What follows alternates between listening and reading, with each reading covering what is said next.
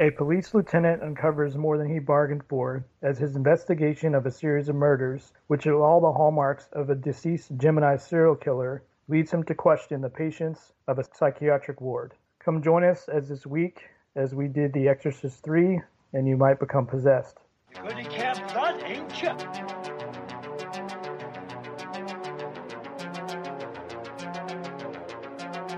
I have come here to chew bubblegum and kick ass.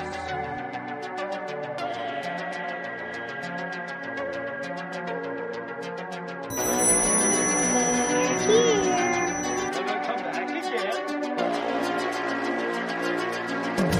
All out of bubble.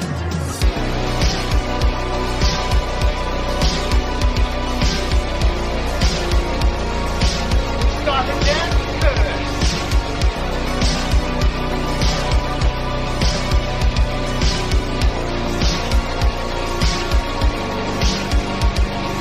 Wasting call. It's coming from inside the house.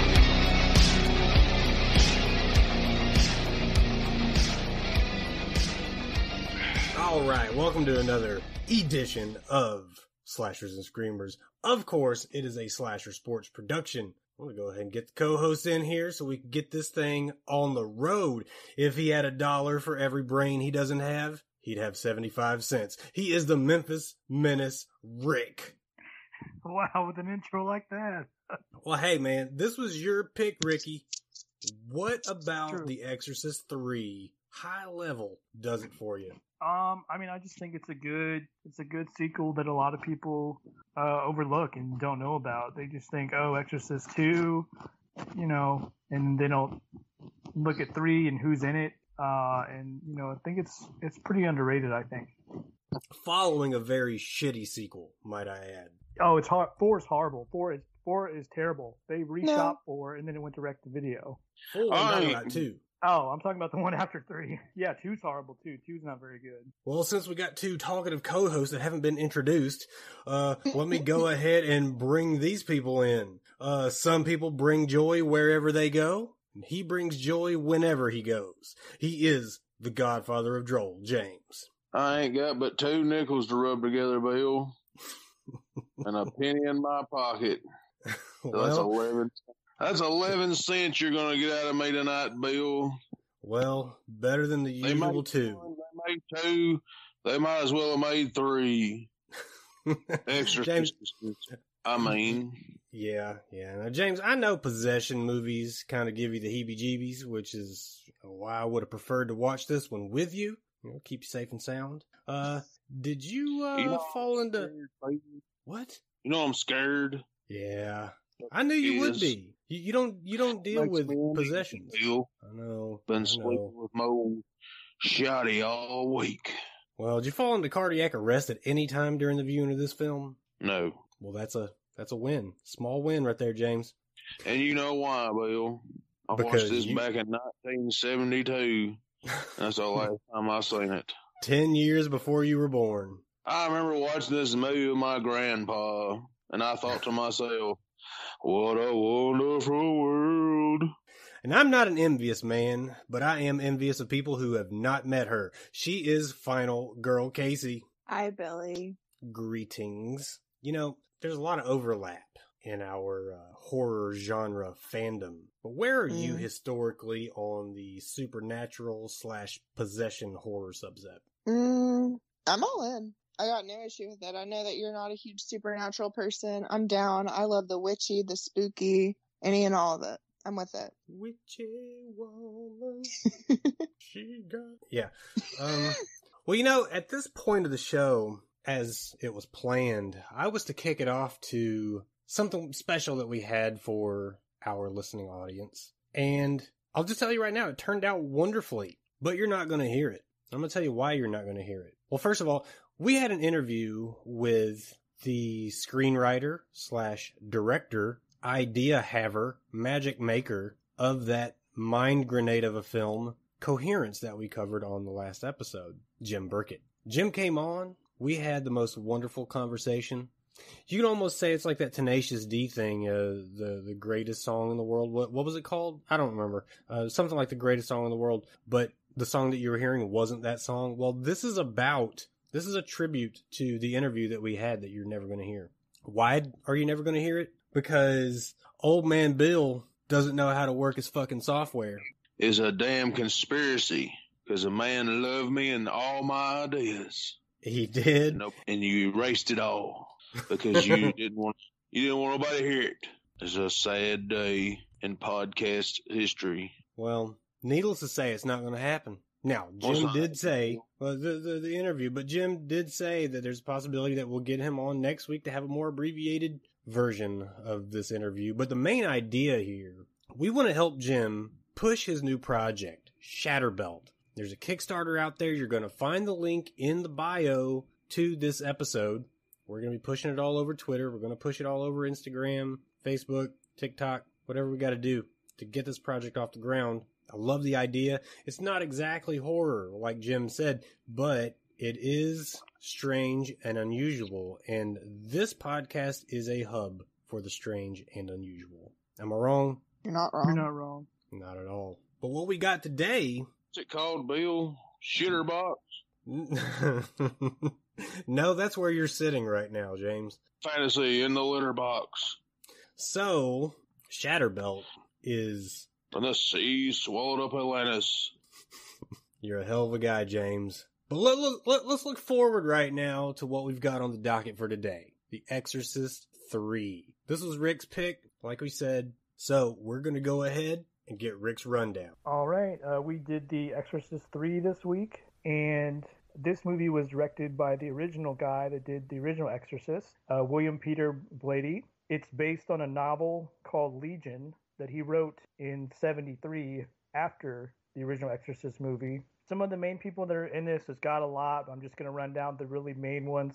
George C. Scott. Man, he's been in a lot of stuff. He's been in Dr. Strangelove. He's been in A Christmas Carol. He played Ebenezer Scrooge. He won an Academy Award for General George Patton in the biopic Patton. He's won a Golden Globe. He's been in The Changeling. Really, really been in a lot of stuff that has been huge and big. He's a very prolific actor. Ed Flanders.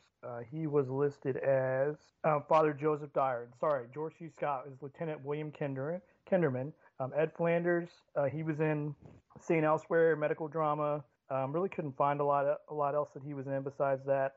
Jason Miller is Patient X, and he's also Patient X / Damien Carras. He has been in a couple plays. He's won a couple Academy Awards. He was in the original Exorcist as Father Damien Carras in the original one. And then we have Scott Wilson as Dr. Temple. He has more than 50 film credits. He was in Heat of the Night, Great Gatsby, Dead Man Walking, Pearl Harbor, a lot of different other stuff. He's been in The Walking Dead. We have Brad Dourif, who played the Gemini Killer. He's been in One Flew Over the Cuckoo's Nest. He was the voice of Chucky in Child's Play. And he was in Lord of the Rings as Grima Wormtongue. And then Father Morning is Nicole Williamson. He couldn't really find much he was in. It just says he was an actor, British actor, singer, and a playwright. And that's really pretty much it with the main people in the film. Like I said, it's a lot. But this did gross. Budget was $11 million. Box office was $44. Came out on August 17th, 1990. And it was pretty well received. It was definitely better than the second Exorcist. And that's my rundown for The Exorcist III. Nicole, Nicol Williamson, narrated my favorite version of the audiobook for The Hobbit. And it's the abridged, so whatever. But this is the only place I know him from. I saw the name and it didn't register, and then I thought, oh wait, that's my guy from The Hobbit. But anyway, he narrates the Silmarillion. Wait till he narrates what? I said wait till he narrates the Silmarillion. That'll be like 10 hours long. You just made that up. Dude, well, how long's the unabridged for The Hobbit? I don't know. I'm just saying the Silmarillion's really crazy names and place names and all this other stuff. Cinderella ain't that long. Cinderella ain't that long. I said the Silmarillion, not fucking Cinderella. Is this damn thing working? Yeah, you'll probably be eating your microphone soon, like you always do. He hangs it on the toilet paper dispenser and just spins the hell out of that thing like a cat. Seriously. There's a dog scratching his butt in a crate. I can tell you that. That's probably what you're hearing. Why It is this might be. audio pick up anything but me? Is what I want to know. I don't know. Maybe it's the volume. Maybe you're yelling into it like Sam Kinison. I'm holding it away from my hair. I'm holding it away from my face. I don't know what to tell you, James, but I would say The Exorcist, the first of the franchise, set the standard for supernatural or possession horror. What say you? Yeah, I would agree. Thank you, Rick. I was trying to think of anything really before that, but nothing really comes to mind. I'm sure there's something, but I can't think of anything. I don't know. Like, possession horror didn't really... Like, I can't think of anything older where somebody was possessed. Especially so edgy around the religious forefront, you know? Well, in the 60s, there's a fair amount of possession horror. I think that The Exorcist did it really well, and it was the first notable possession horror because The Exorcist got nominated for an Oscar, multiple Oscars, I think. And that's something that we still don't see out of horror movies very frequently. True. I think it put the name on the map for possession horror. Right, which is what set the standard means. God damn it. Fuck off. Okay, fucking off. But this is a favorite film of serial killer, or I guess was, of serial killer Jeffrey Dahmer. I don't know if that's a good thing or... I saw that. Yeah. I saw that when I was looking into like the trivia and the fun facts about the movie. I saw that and I was like, oh fuck, that's gross. Yeah, rest in pieces. But apparently this one wasn't as fun to make as maybe we would hope, because we don't want, as fans, that the artists and creators, would have, a bad time making a film that we like, right? But there are a lot of creative differences between the writer/director, William Peter Blatty, and Morgan Creek Entertainment. I mean, Blatty wrote the novel on which the film is based, like Rick said, as well as the film's screenplay. But The Exorcist III won a couple of awards, nothing big time, but it got the Saturn Award for Best Writing for Mr. Blatty at the Academy of Science Fiction, Fantasy, and Horror Films back in '91. And then recently, I don't know, maybe there was some content released for back in 2016, but it got the Rondo statuette at the Rondo Hatton Classic Horror Awards for Best Commentary. Also, Mr. Blatty. That's according to IMDb. But according to some of the submissions on IMDb, like again, this is based on Legion, which was published in '83. Morgan Creek decided to call it The Exorcist III Legion, even though the screenplay and novel featured like no exorcisms whatsoever. And like after a few steps into the film, I guess they thought the title was a little misleading, and so they had to add some additional scenes. So basically the whole last, quarter of the movie had to be just completely redone with the insertion of the new character Father Morning, which is played by Nicole Williamson, and of the exorcism scene. And that scene cost like $4 million.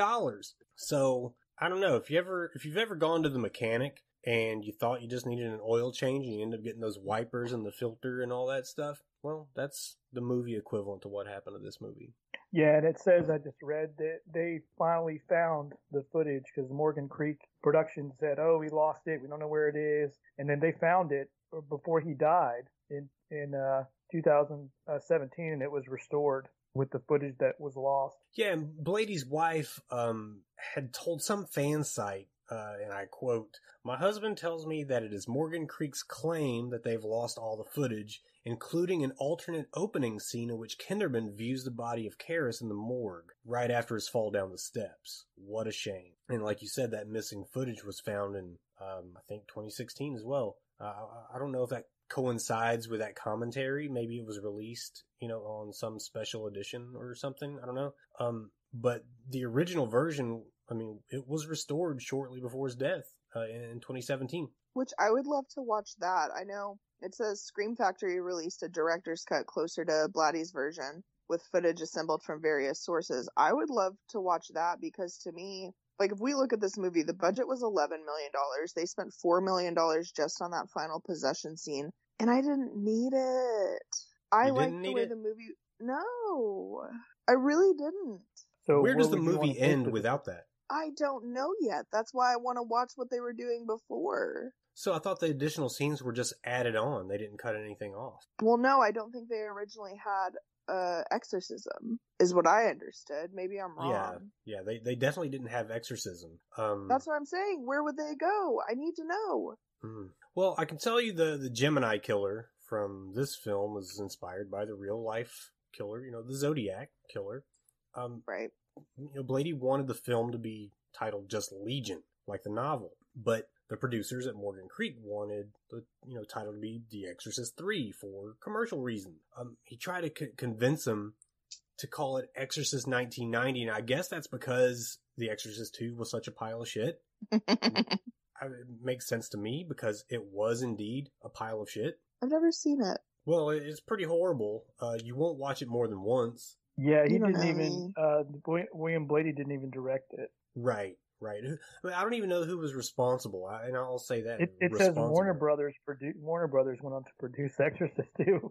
God, not their best work. John Boorman directed it, and well, he's his made last movies. name is indicative of his director style. It's Boor.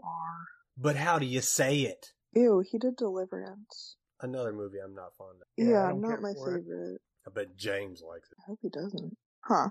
But yeah, okay, so I know we already went over everyone who's in it. I've already made it very clear in our group chat that I felt very strongly about Brad Dourif's performance in this movie. Brad Yeah, I mean, Dourif did a fucking he's great job in this movie. He was phenomenal. Like Yeah, that he did monologue. Yep. Whoa. And how he changes his voice. Does he change his voice, or is that dubbed? I would say, well, in the singing part, no, obviously, but I would say maybe, yeah, in some parts he does. I would think he Whoa. would change his voice. I don't know. Pretty sure but- that's his singing voice. You think so? I mean, he's No. a voice actor. Yeah, He's done but voice acting. That's clearly a woman. No, I'm not. Yeah, I'm just saying, like, some of the voice turning stuff that he does, I do believe is him. Not that. That was, like you said, Yeah, very clearly. I Alicia. tried to pick up on his actually- accent, and then again, I don't know enough about him to pick out his accent from a lineup, so Yeah. it could very well have been. But he didn't have very high praise of the movie either. Dorff didn't. What was it he said? He said that there were scenes in this movie that had no business, or no, that had no right to be there. He said that as it stands, it's a mediocre film, and that the original version was a lot purer, and he liked it more. So I think Well- the jury pretty much, has this one convicted. It's not as good Well, as and what could have been. Critics kind of felt the same way. If we look at the Rotten Tomatoes for this movie, we've got a 59% for critics, a 56% for audience, so pretty much neck and neck in the same field. A good review of this movie still kind of hurts. Watching The Exorcist III is a frustrating experience with both cuts of the film, one a victim of studio tampering, the other imperfectly restored, pointing to the better version of themselves that, like Karis, remains hidden within. So that's a positive review of the movie. A negative review says, too much of the movie takes place in dark rooms where people describe horrors that might more profitably have been on the screen, and the plot is a house of cards that constantly collapses. So, even the nice review is not necessarily a nice review. Well, I've never built a house of cards that didn't collapse. Yeah, I You know, mean, I was going to say George C. Scott said that people would only be satisfied if Madonna came out and sang a song at the end. And she didn't, that I saw. So, Well, I'm not satisfied at all.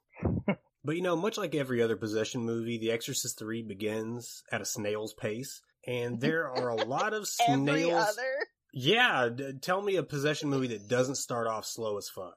I'll think about it, but you feel so strongly about I this. do.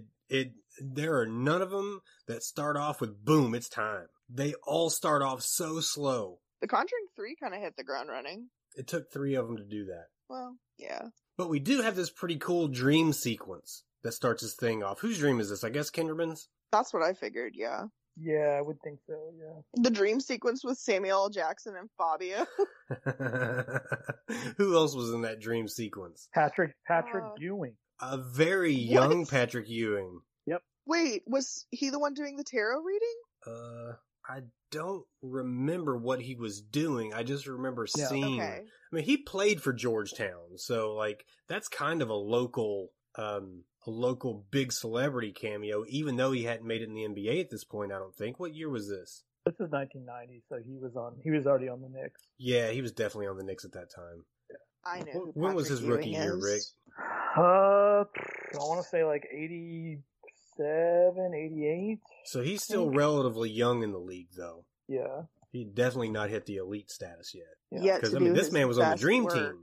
Yep. Mm. Yeah, his rookie year was 85. So yeah, he was still pretty young. Okay. So he established. But being a Georgetown guy, that would have been a big thing for him. Larry King was in this thing, I think. Yeah, where was Larry King? I read that but couldn't find him. Yeah, that's the thing as well on my notes. Like, I saw the name, I did not see him, and it took me two views to realize that Samuel L. Jackson was the blind guy, right? And I guess I didn't realize it because it wasn't his voice. Yeah. Yeah, his voice was dubbed. But that's the kind of dreams I have. You know, like, except I'm more likely to bump into somebody like Sherman Hemsley, Bob Euchre, or the California Raisins. I don't know. But early on, we get some teasing with some talk of the Gemini Killer. Which is a cool name. A very cool name, but it's also stolen from the Zodiac Killer. But, you know, of course, the Gemini Killer's been dead for 15 years. Do you ever find it funny how people are just able to, you know, pull the exact number out of their asses when somebody's supposedly been dead for so many years? When they're looking back in time to say, well, the last time a fire happened in this city was in 1912, in that dry November. They can always pull the number out of their ass, and I don't get it. There are certain things I can pull that number out of my ass on. Yeah, if somebody walks in here and tells us the Black Dahlia Killer struck again, guys, there's no way in hell, even knowing what that, you know, when that happened, that I'd be able to pull that number out of my ass. I'd be like, the Black Dahlia Killer? Well, that was forever ago. I can't pull numbers out like that. But 15 years, 18 years, do you automatically know how many years something's been? Sure. Sometimes. Rarely. I'm sick and tired of these motherfucking demons and motherfucking kids. If only we had gotten that line. Samuel Jackson Beer!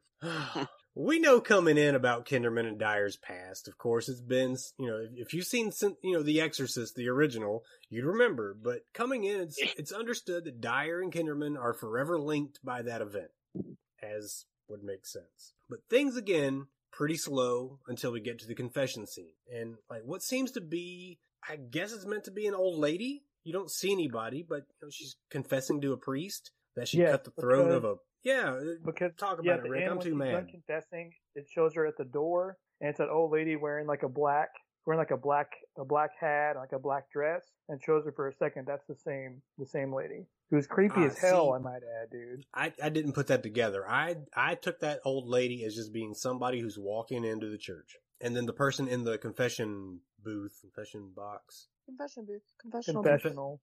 The confessional lady. The little old lady in the confessional, I guess, was just another person who was there. Maybe I got it backwards. I mean, yeah. Well, no. You're probably right. I never put two and two together, and I often don't do that. So. But I mean, that scene, man, that's so creepy. She's just there confessing, saying whatever, and then her voice starts to change, and you're like, oh hell. All hell. I was to say, all hell is exactly how I felt. Well, she confesses that she cut the throat of I think a prostitute, and left her bleeding. A look of terror on the priest's face follows, followed by a deep mourning by some distraught woman, and some blood flowing across the floor, implying that the good father has also been murdered. Confirmed later. But what did we get from... That shit was wild, though. Yeah.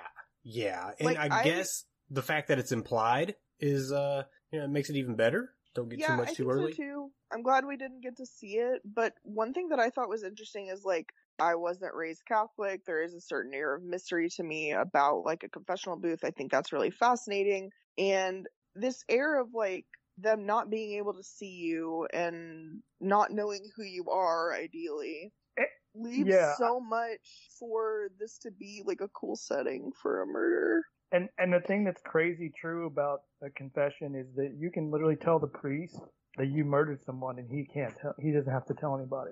I'm pretty sure he's supposed to tell somebody. I think you're thinking of lawyer-client privilege. Confidential. Well, I mean, you can tell him. I mean, maybe you could tell him. I don't know, but I mean, I heard you can pretty much tell him anything, but I don't know. Well, I'm gonna get you set up with this attorney, Barry Zuckercorn. Oh shit! They can't. They can't arrest a husband and a wife for the same crime. But did they explain how the priest died or not? I'm trying to remember. I don't know if they even imply it in like in those dreams, there are a lot of people with their throats cut and like sewn back up or something. I think this guy's just cutting throats left and right. Okay, so I did look up Rick's theory that priests don't have to tell on anybody. The Louisiana Supreme Court ruled in 2014 that a priest may be compelled to testify about what he was told in the confessional, leaving the priest at risk of excommunication if he confirms that a confession took place, or jail for contempt of court should he refuse to testify. But the court later ruled that a priest has no duty to report confidential information heard during a sacramental confession. That shit is bonkers. It's kind of bonkers, but I guess that's why there's an anonymity situation there. That's why you've got the forward-facing priest that never really looks over at you, and there's a screen between you. Maybe. I don't know. I'm not Catholic. I think there are a lot of flaws with the Catholic Church. Name one. Okay. Or don't. Well, later on, though, I mean, we get this scene between Kinderman and Father Dyer in the hospital. And it feels like one of those, scenes that Dorff was talking about when he said that some, didn't belong in the movie. Yeah, that hospital interaction went on for a long time. Yeah, the dialogue was actually clever and fun. It did feel, to me, it genuinely felt like two friends who've known each other for a long time and know how to jab each other because they know what's coming. Like, you can preemptively set up a response. Yeah. It was fun. It just didn't move the story very much. But soon after, Kinderman is told that the prints from the sliding door where the priest was murdered don't match the prints from the scene of a prior known about crucified kid, which had been attributed to, was it a copycat of the Gemini killer? Or, I can't remember. It was the people on the rowing team at Georgetown. Yeah. And he murdered someone, and then they said, oh, well, the prints on the oar from the whatever they were rowing or whatever aren't the same, and then the guy's look is like, what the hell? Okay, right, exactly. So we've got now like two different killers on these two murders, but for some reason I thought that Kinderman was trying to pin that on whoever this Gemini killer copycat was, because nobody's obviously believing that there's the Gemini killer's alive because he's been dead for 15 years, right? Right, yeah. Well, we get more bonkers dreams from Kinderman. Another fantastic shot of Fabio, more Samuel L., more Patrick Ewing. Kinderman dreamt of Father Dyer with a similar neck wound to many of the participants in the dream. And Kinderman mentioned wondering if both he and Dyer were having the same dream. And Dyer replied that he is not dreaming. And this leads to a very unexpected event. I was surprised. I thought he was going to have more of a role in this, but we learn that Father Dyer dies during his hospital visit. He meets his untimely demise. And what do they find in the hotel room, in the hospital room of Father Dyer? The vials of his blood. With absolutely no spillage. No spillage, yeah. How gross and crazy is that? But admire how accurate it is. I mean, neat. That's what I'm saying. They're very neat killers. The priest didn't get that treatment, in the confessional. His blood's all over the floor. But for some reason, Father Dyer gets his put in these solo cups on the table. But now comes the investigation, and Kinderman's on the case. The first person he questions is a nurse played by Nancy Fish, who first of all has been in a ton of stuff. But where I know her from, I know her from this, I guess it's a high school slasher flick from the late 80s called Cutting Class. And if you haven't seen Cutting Class, I suggest it. It has Brad Pitt, Jill Schoelen, and Donovan Leitch Jr. Really fun flick. Have any of you seen Cutting Class? Probably not. No. I have not. Which is, it's surprisingly good. And this was pretty much, I know it was before Thelma and Louise. So Brad Pitt's super young. If he's still passing for a high school student at this point, It's obviously pretty young, but I want to say this came out in like 88. I would check it out if you can find it. But also in this, I didn't realize until I stared at his face for about 10 minutes, Scott Wilson, who played Herschel in The Walking Dead, one of the most beloved characters in the show's history. Rick, have you still not seen any of The Walking Dead? Nope, and I'm glad it's finally going off the air, but then I found out there's like 3 more freaking spinoffs. Rick is a hater. Just what the hell's wrong with you, Rick? Because zombies I aren't also supposed haven't to run, They don't run. says George They're Romero. walkers. Aren't they walking? Isn't that the whole point? The show's got a name. Yeah, it's not The Running Dead. I may see. I it in, haven't like, watched the show I've either. never What are seen you it. I don't know. confused with, Rick? Because there are no running zombies on The Walking Dead. I don't know. I don't. It doesn't interest me. Rick's just a hater for no fucking I've never reason. seen Game of Thrones either, so I guess I'm a hater too. So I guess what happens is, Rick, something gets a little bit too popular, and then Rick decides to hate it. Never seen Rick- Lost. Never seen Arrested Development. Never. Rick seen, probably hates Squid Game. I don't have Netflix, so Rick is definitely a hater. Are you refusing to watch any of it? not refusing. No, I mean it just has to pique my interest. Sounds like refusal. Whatever. Well, Kinderman narrows things down to some theories on the Gemini killer with clues from the murder scenes as well, some calling cards and habits at those scenes. But this is like so hard to follow for me at this point. Like, as Kinderman's walking through the holding cells in, the mental hospital, we catch a figure in his room with a voice talking to Kinderman. Is that what? I think this is Patient X at this point, right? Yeah. Yeah. Okay, because they kept flipping between Brad Dourif and Patient X, and I started thinking like, oh, it's the same guy, and then I'm like, well, wait a minute, no, that's old Charles Lee Ray right there, and I need to go back and recover my steps. But what do we know so far? A boy was crucified and killed. A priest was killed during a confession. Father Dyer was killed in his hospital room with his blood drained into some solo cups without a drop of it spilled. Kinderman's looking for the killer, and he's now asking members of the church what they know about possessions. Did I miss anything? No, I think you pretty much nailed it. Nailed it. So Dr. Well, Temple he tells goes to the psych ward, but I can't remember if that's before or after he talked to the priest at the church.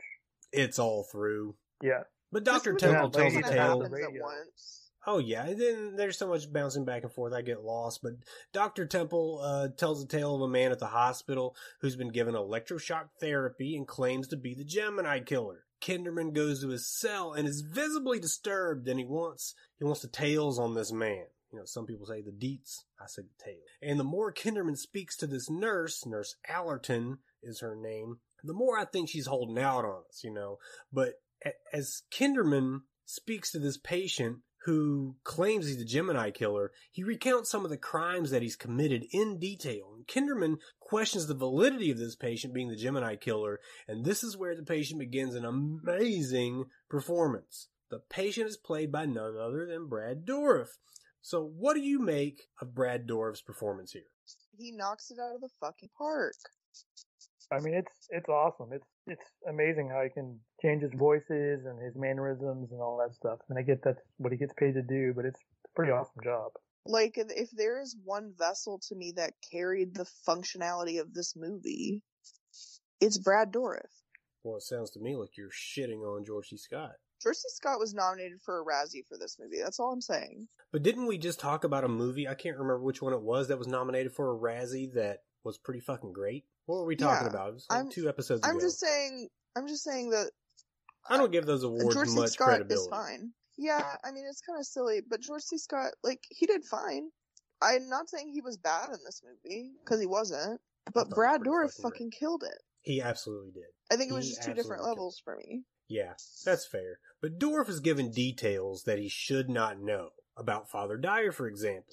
Like, he breaks into song for, a part of that interaction. Not in his own voice, but in the voice of a woman. And I'm not talking about how, like, Sam Smith sounds like a woman. No, this is a completely different woman, like, completely different person. He's just dubbed over. This probably further pushes Kinderman to investigate more on possessions. And it's quite apparent when we get more of a visual than we've had at this point. To this point, we've seen nothing. We only know that, death is upon us. But the night nurse is, she's doing her room checks. We see her check this room. She unlocks the door, walks in, walks out, locks the door, and walks away. but boom, suddenly approached from behind, really fast paced by this white figure, super stressful sound effects, really scary visual, and the report is that the nurse was split down the middle and stuffed with, I think they said rosaries? Yeah. Yuck. What do you make of this scene? But I mean, what about that shot? I mean, it's just the That's camera what scared me. The camera sits there for, 5-something minutes, and you're not expecting that, and then bam, it just, That had to be why they left it as that single shot for so long. Yeah. I think it might have somehow cut back didn't to see that coming. No, there was they nothing I left it- expected. They left the focus there for a minute, and I feel like a lot of times, with a jump scare or something like that, there's a movie that kind of tenses you up leading up to it. I don't feel like there was that. I feel like it was just a long shot, and I was just waiting for them to move to the next scene, and then suddenly I jumped out of my skin. Yeah, and like the all white was just, I don't know what it is. It was a really good shot. It scared me. The music stressed me out. But Brad Dourif, do we know if he got any kind of nod or nomination for anything in this performance? Looking at it, looks like a no. Ugh, some people just can't win. Oh, I'm sorry. Hold on. He did get you talked about the Saturn Awards. He was nominated for Best Supporting Actor. Nominated. Okay, well, I'll take a nomination. Because he did great. But I wonder from who what won he's... that year. Yeah, that's a good question. Probably some piece of shit. When was this? I'll find 1991? I'm looking it up. Probably fucking probably from Days of Thunder or something stupid like that. 1990. So would this have been the same year as... Don't you be talking about Days of Thunder, Bill? I'm sorry. This been in the same year as Silence of the Lambs? 91 was the year when Metallica lost a fucking Grammy to Jethro Tull. First Oh, of man. all, I will argue Yes. this. Jethro Tull was badass. However, Yeah, but the album that Jethro Tull won with was not a good one.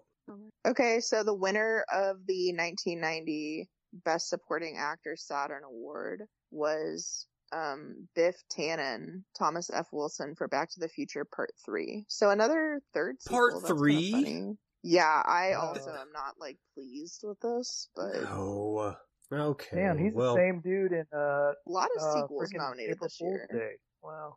Well, from what he's telling us, everything that he knows, all the details of the crimes that he's committed, and having never left the cell, it's hard to conclude anything but this, possessive demon is leaving its host at certain times of the day or night, killing these people, and then returning to him to continue possessing them, right? Because, Dorff was asked who was getting him out of the cell to do these things, and his response was, old friends. Which makes sense. That's what possesses me to do crimes.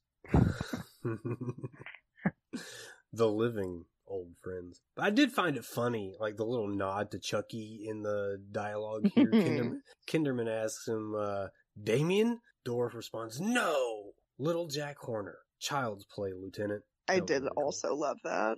And So then they business go to is- that kid in the wheelchair, and his last name's Horner on the list, and you're like, oh shit. See? Rick picks up on these things that I never even noticed. But business is picking up as Kinderman's strolling through the hospital, which, one of his previous interview subjects is seen walking across the ceiling, and there's yet another dead body who, I hate to say it, was pretty caked up. But Kinderman gets a bad feeling that his family's in danger, so he calls home. But we know something's wrong. Kinderman's wife is clearly having a conversation on the phone about a nurse coming over with a package. But on Kinderman's side, all we hear is a busy signal. So the fucking demon is possessing AT&T and making fraudulent calls, probably asking about your car's extended warranty service, but now they're in a race to get home to his family. Very good suspenseful build here. Yeah? Yeah, Yes. Thank you for confirming. Sure. Well, anytime. When Kinderman arrives home, the nurse is there. He has no knowledge of her, and the nurse is speaking nonsense until she absolutely comes unglued. She's got giant scissors trying to take somebody's head off. She throws Kinderman against the wall. Things are going fucking great. But things could have been worse. The demon loses power when the priest, I think this is Father, who did I say? Father Morning. When he comes in like fucking John Chisholm in the fucking Magnificent Seven with his Bible in hand to take on the demon possessing, I think it was possessing Patient X, right? Although the priest is, pretty quickly dispatched in pretty gruesome fashion, I I can only really compare the way the priest goes out with having the world's stickiest Band-Aid ripped off a healed and dried wound. Pretty bad. It was so gross. It was. I could feel my back peeling off of me as I was watching it. Like, it was immediately watching it just like, Yeah. Well, Kinderman confronts patient X, possessed by a demon in, like, very powerful form, attempts to shoot the patient, but he's thrown against the wall, held in place, immobile. What do you make of this final standoff? I thought Is there this were the end of the moments in movie? Yeah, the ending of the movie. I thought it was pretty wild, Bill. Is that where you got scared, James? That's where I got scared, Bill. You were only scared during that part? I couldn't watch it no more. Poor old James. Let me tell you something. Poor old James. There's certain things.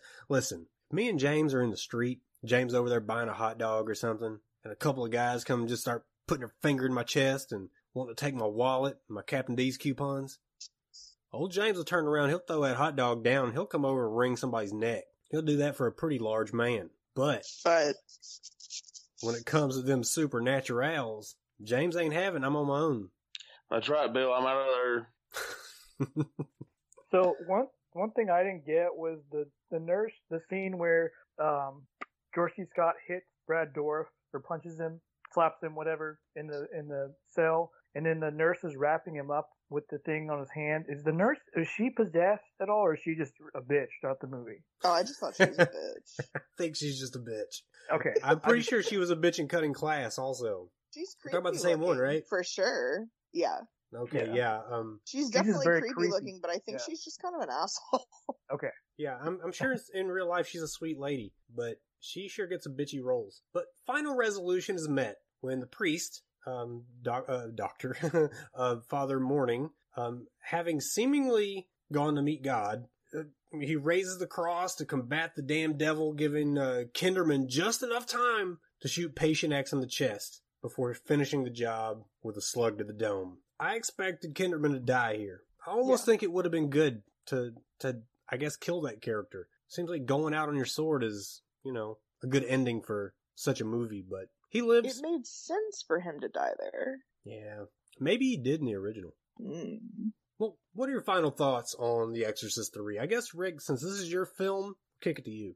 I mean, I think it's a good sequel. That has its issues in places, but it's overlooked. And I think it's definitely miles better than the piece of shit that is the second one.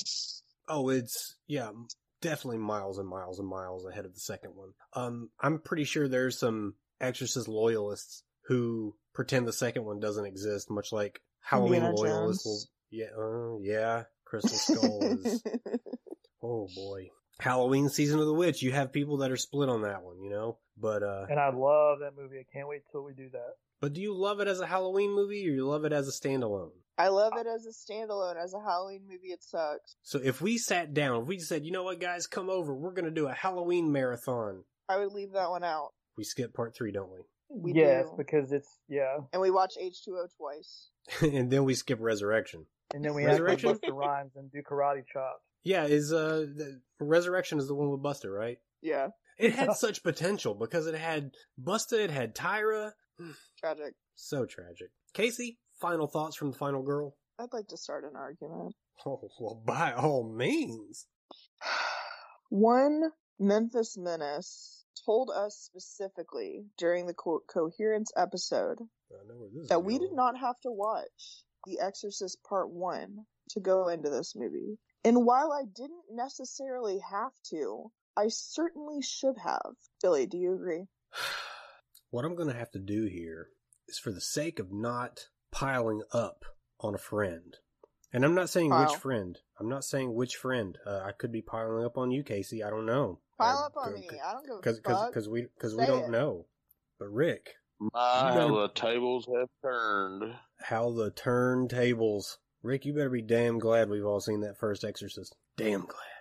What say you in your defense? All I'm saying is it's not required. It's not like you have to say, oh shit, I need to watch part 1 because I'm not going to understand anything in part 3. Well, yeah, no one held a gun to my head, but I'm glad I've seen it. Well, that's usually how sequels go. You have to watch them.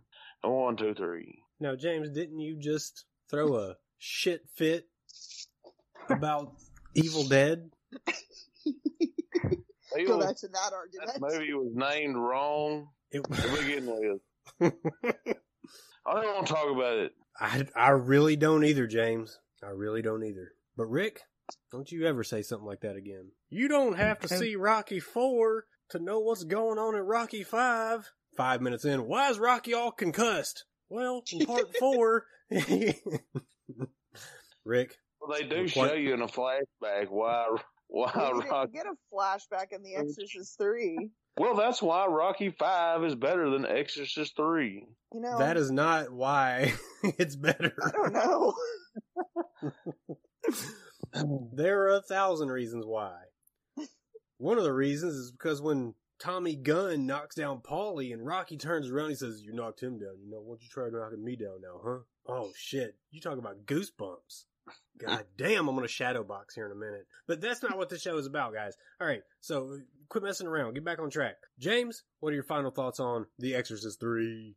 I don't know, Bill. You know, these movies make me uneasy. Yeah. I'd much rather watch Rocky 3 than The Exorcist 3. I don't know, man. I don't think I can live through Mickey dying again. Spoiler alert. So sad.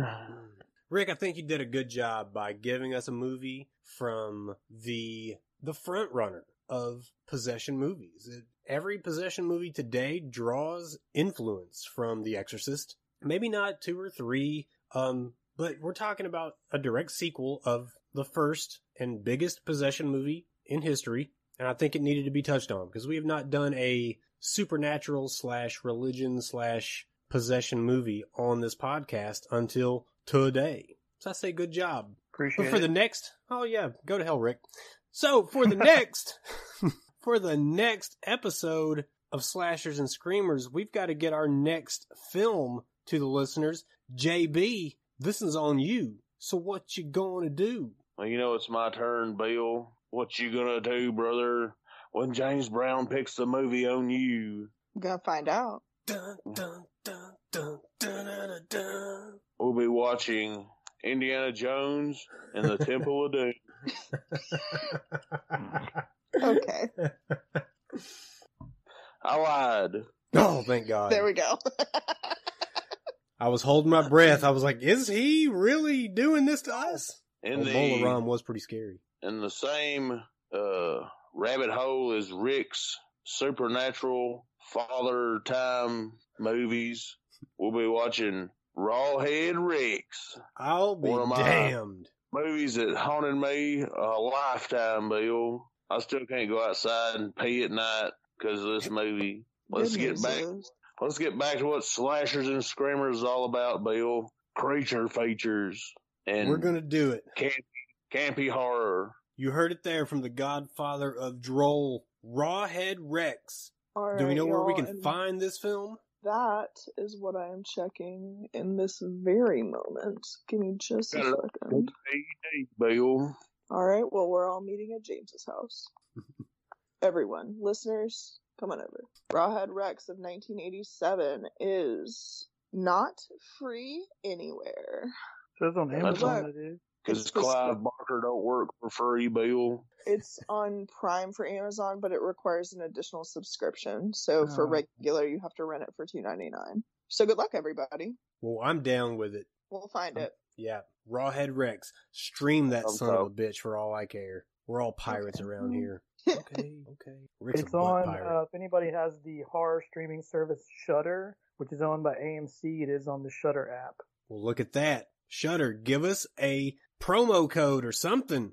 There's a promo code you can do. It's called SHUTIN, SHUTIN, and it gives you 30 days free. You heard it. Hey, we're gonna put that in the bio. Thank you, Rick. Yeah, I Oh, was gonna Rick say. coming in there I don't- swinging yeah. that thing. Those, but I can't remember the other Okay. ones. But I used SHUTIN before, and it gave you 30 days free. Oh, Rick's got to carry his scrotum in a wheelbarrow. Okay. Good job. Hey, well, listen. Well, there you have it. Not making a plug for Shudder, but it's $4.99 a month. It's all horror, so it's Listen. pretty awesome. Rick, you shill out for anything you want to. If they're going to give us a sponsorship, then by God, I say, I'll be like Matthew Lesko. I'll wear a suit with all question marks on it like a fucking Riddler. I don't care. I wish he He would. likes horror movies too. I can't wait to hear what you think about it, James. And that goes for the rest of you. So, for the Memphis Menace Rick, the Godfather of Droll James, Final Girl Casey, I am Billy Graves. This was the Slashers and Screamers podcast. And we will catch you in the gag room.